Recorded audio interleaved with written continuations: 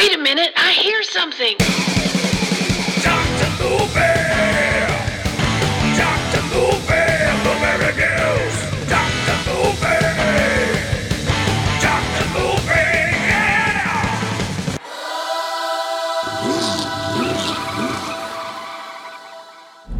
Hey, everybody, you know what time it is? It's Dr. Movie time. Welcome back to the show. Got a crazy one for you here. And I've got a little bit of a story that goes with it too. And I've never really watched this one. I've kind of skimmed through it before, or scanned through it. Not skimmed through it, but kind of scanned through this movie before because the copy I had was incredibly low budget. We are talking about a Spanish film called The Werewolf versus the Vampire Women. It's a battle of the ages, folks. And the story behind this one is, I used to work with a guy. Of course, obviously, people know that I like horror movies, and, you know, this guy, I don't know, went to a dollar store or something like that and found this movie and brought me a copy of it, and, you know, lo and behold, I couldn't help but cackle because I'd never heard of it before, but Werewolf versus the Vampire Women. I was like, okay, this falls in line with, you know, Frankenstein versus the Wolfman, all those kind of things, right? And while watching it this time, you know, and doing just a little research, not a whole bunch, you know, this is pretty cool, actually. It feels like a Hammer film, right? So this thing came out in 1971, and it's like the Spanish version of a Hammer film. That's really what it feels like. Very much so. And let's go ahead and talk about this. I did watch this on Tubi, and it's not the best copy. So I'll recommend, if you want to check this one out, I would look it up on YouTube, find a better quality one. Matter of fact, I would probably even watch the Spanish language one with subtitles, because it just seems like the impact of the things that happen are better than translating it all to English and, you know, making it weaker. But it says, while searching the countryside for the grave of supposed vampire Countess Wandisa Darvula, whatever, students Genevieve and Elvira meet an anarchical local named Daninsky. I don't remember ever being called Daninsky in the movie, who offers help for them to look. Not knowing that he's a werewolf, they accept his leads. He leads them to the tombs where they accidentally revive a sleeping vampire. She attacks, and Daninsky and Elvira cooperate in trying to stop falling in love in the process. Well, yeah, obviously. That's got to happen, right? So, that's a pretty good synopsis, I guess. We talk about our cast. We got Paul Naschy in this, right? So that's what this movie is known for, because he is like the Spanish version of, from what I read, he's like their answer to Lon Chaney, and even like Christopher Lee. So you're looking at this Spanish horror icon that plays all these different characters, mostly known for the werewolf stuff, which I have to admit, not bad. He does look like your atypical werewolf from, you know, like the Wolfman. So he's not really, in my classification, a werewolf. He's a wolfman. And, you know, super snarly teeth, you know, blood running down the face, that kind of thing. So, yeah, Paul Naschy plays Waldemar Daninsky, I guess was his name. We got Barbara Capel in this. Capel, I guess, maybe. Sorry, I'm trying to drive here. Who plays Genevieve. Patty Shepard, who is Countess Wonderpuss, or whatever the character's name is, the main vampiress. Then we got Gabby Fuchs playing Elvira. That's pretty much the main people you need to know about in this movie. So yeah, we get a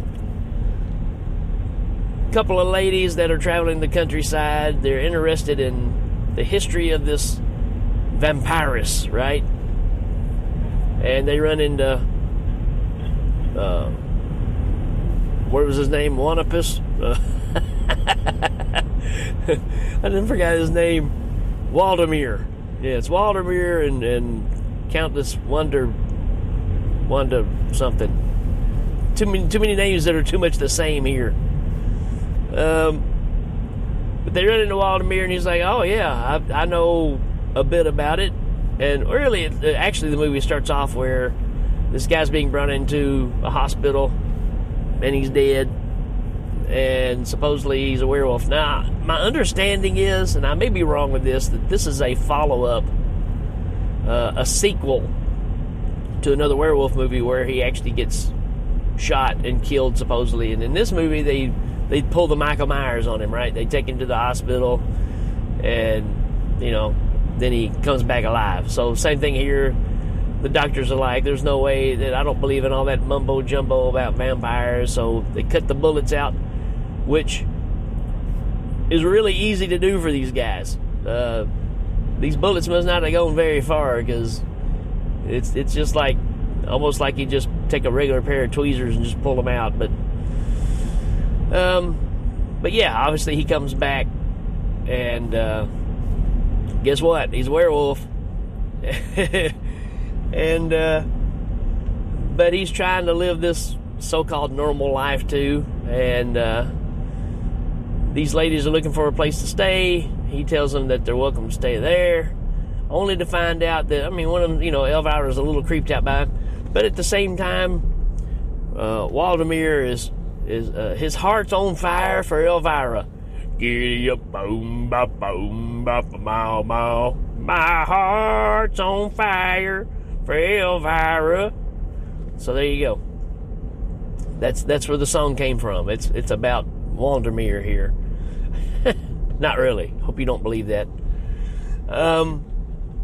Yeah, he's kind of falling for her. She's kind of feeling something for him, and then Genevieve is like, I don't know. She's the hot one, and she's like, nah, I don't trust the guy. Actually, no, she's not worried about him at all. It's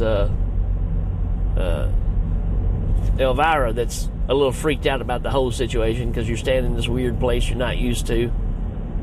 And while they're sleeping, Elvira gets woke up by this strange lady that's standing in front of her, who's just whacked out, right? Well, it ends up being Waldemir's sister, who should be locked up, but she's not. He's going to try to take care of her. But, under the circumstances, you'd understand why she's a little wacko, because her brother's a werewolf. Hey, that should be a name for a movie. The Howling 2, Your Brother's a Werewolf. And, so, later on you find out that she's there because when he has his fits, when there's a full moon, she locks him up downstairs, puts him in shackles, and, tries to take care of him. But, he's able to break free and go wreak havoc. So the Elvira one night goes downstairs and sees these shackles and sees the blood on the wall, and she's like, oh no, they capture people and bring them down here and torture them. And so she's all freaked out about that too, which who wouldn't be, right? And as this goes on, there's a double MacGuffin here, right? Because you got the girls that are wanting to find the tomb of this vampiress, vampire queen, whatever you want to call it. And at the same time, Waldemir is wanting to find her grave because there's a silver cross in there that's a dagger that is supposed to be his demise, right? So he's playing the tortured character very well. And he knows his time is limited, but this is the thing that's going to do it. And and keep him dead, right? And also, as things go along, well, what happens is they go out and they find the tomb. It's actually Waldemar and his sister, and his sister gets cut when they open the grave, and blood drips into the skeleton's mouth of the vampiress, and guess what? It brings her back. Just like a hammer flick, right? And she comes back, and she finds Genevieve, bites her, she becomes a vampire, and she's trying to get to Elvira. Elvira keeps having these nightmares of them coming in and biting her neck and turning her into one, but it never really happens. It's just dreams.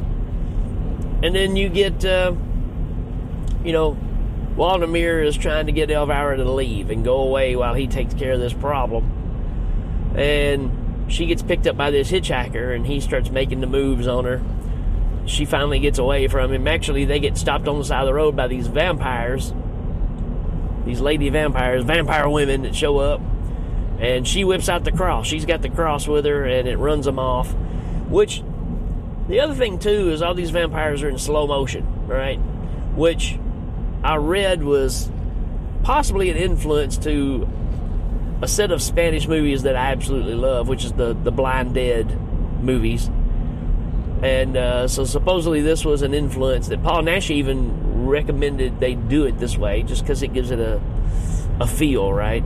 An aura about the vampires. And it does, it works. It works really good. Obviously you see it and you know what they're doing, but it works. And there's even a scene where this skeletal, shrouded figure attacks somebody too, which again ties right back into the Blind Dead thing. So who knows? It's speculated that that's where this whole idea came from for the Blind Dead. Don't really know for sure, but somebody wrote it, so there you go. But yeah, you get a situation where Waldemar's sister gets killed, and he has to bury her. I mean, she's obviously going to turn into a vampire, so he takes her out graveside, puts a stake through her heart, chops her head off, which I have to admit, I mean, even though you know it's a dummy, you see actual contact of this axe cutting the head off, and I was really impressed that for this time period you actually see this. So one up for the Spaniards on that, because that's pretty awesome. And he buries his sister and says now she'll rest. But then he's gearing up for the big showdown. And obviously he has to take care of Genevieve because she's a vampire, takes care of that. And then you get where this inspector shows up that's trying to find the girls.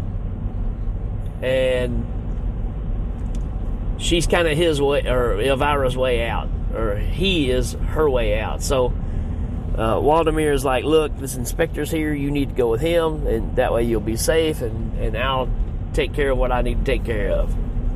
Well, they get kidnapped by the vampiress, right? And she's got them shackled to a wall in her lair, wherever she's hiding out.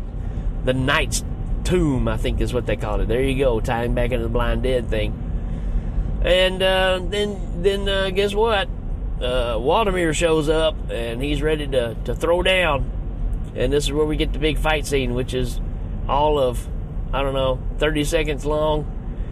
So, being that it's called Werewolf versus the Vampire Women, there's not a lot of that really happens. But, it happens. Just very, very briefly. I mean, it's not much of a fight. I'm like, wow, they brought her back from the dead for her to die really easy from a werewolf.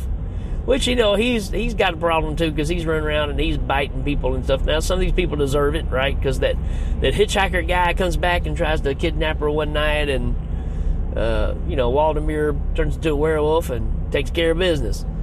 So there is plenty of things that happen in this movie that kind of makes it move pretty well. But as far as the big fight, the big showdown in Tokyo, it's not much, but it's there. It's there. So, what do I think about this one? It's okay. I give it a don't know, maybe a 3 out of 5. I don't know that I'll really revisit it. The copy on Tubi is really hard to see. It's an old, grainy, 4x3 format. It's so dark. You can't really see a lot of stuff that happens in the darker scenes. So, like I said, if you go to YouTube and look up, you can find the trailer for this that's been done in HD. And there is versions of this movie on there that's in Spanish that look a whole lot better. So I recommend watching it that way. But, if you just want to check it out, it is on Tubi for free. It's on YouTube for free, too. But, I don't know. It really gives me the Hammer vibe, right? And that can't be a bad thing, right? And I have grown to appreciate Paul Naschy here. I mean, I know they've got a box set, or I don't know if it's a box set, but they've got a collection of a lot of his movies that I think it's Shout Factory, I think, put it out. So it's kind of got me intrigued to wanting to check the rest of these out. I mean, obviously I like the Spanish stuff, the Blind Dead stuff I love. And watching this one for real and noticing that if you can get a good copy of this, it's a pretty decent flick. So, yeah, I think I want to check the rest of them out. And you should too. All right, folks, that's it for this one. We will check you later.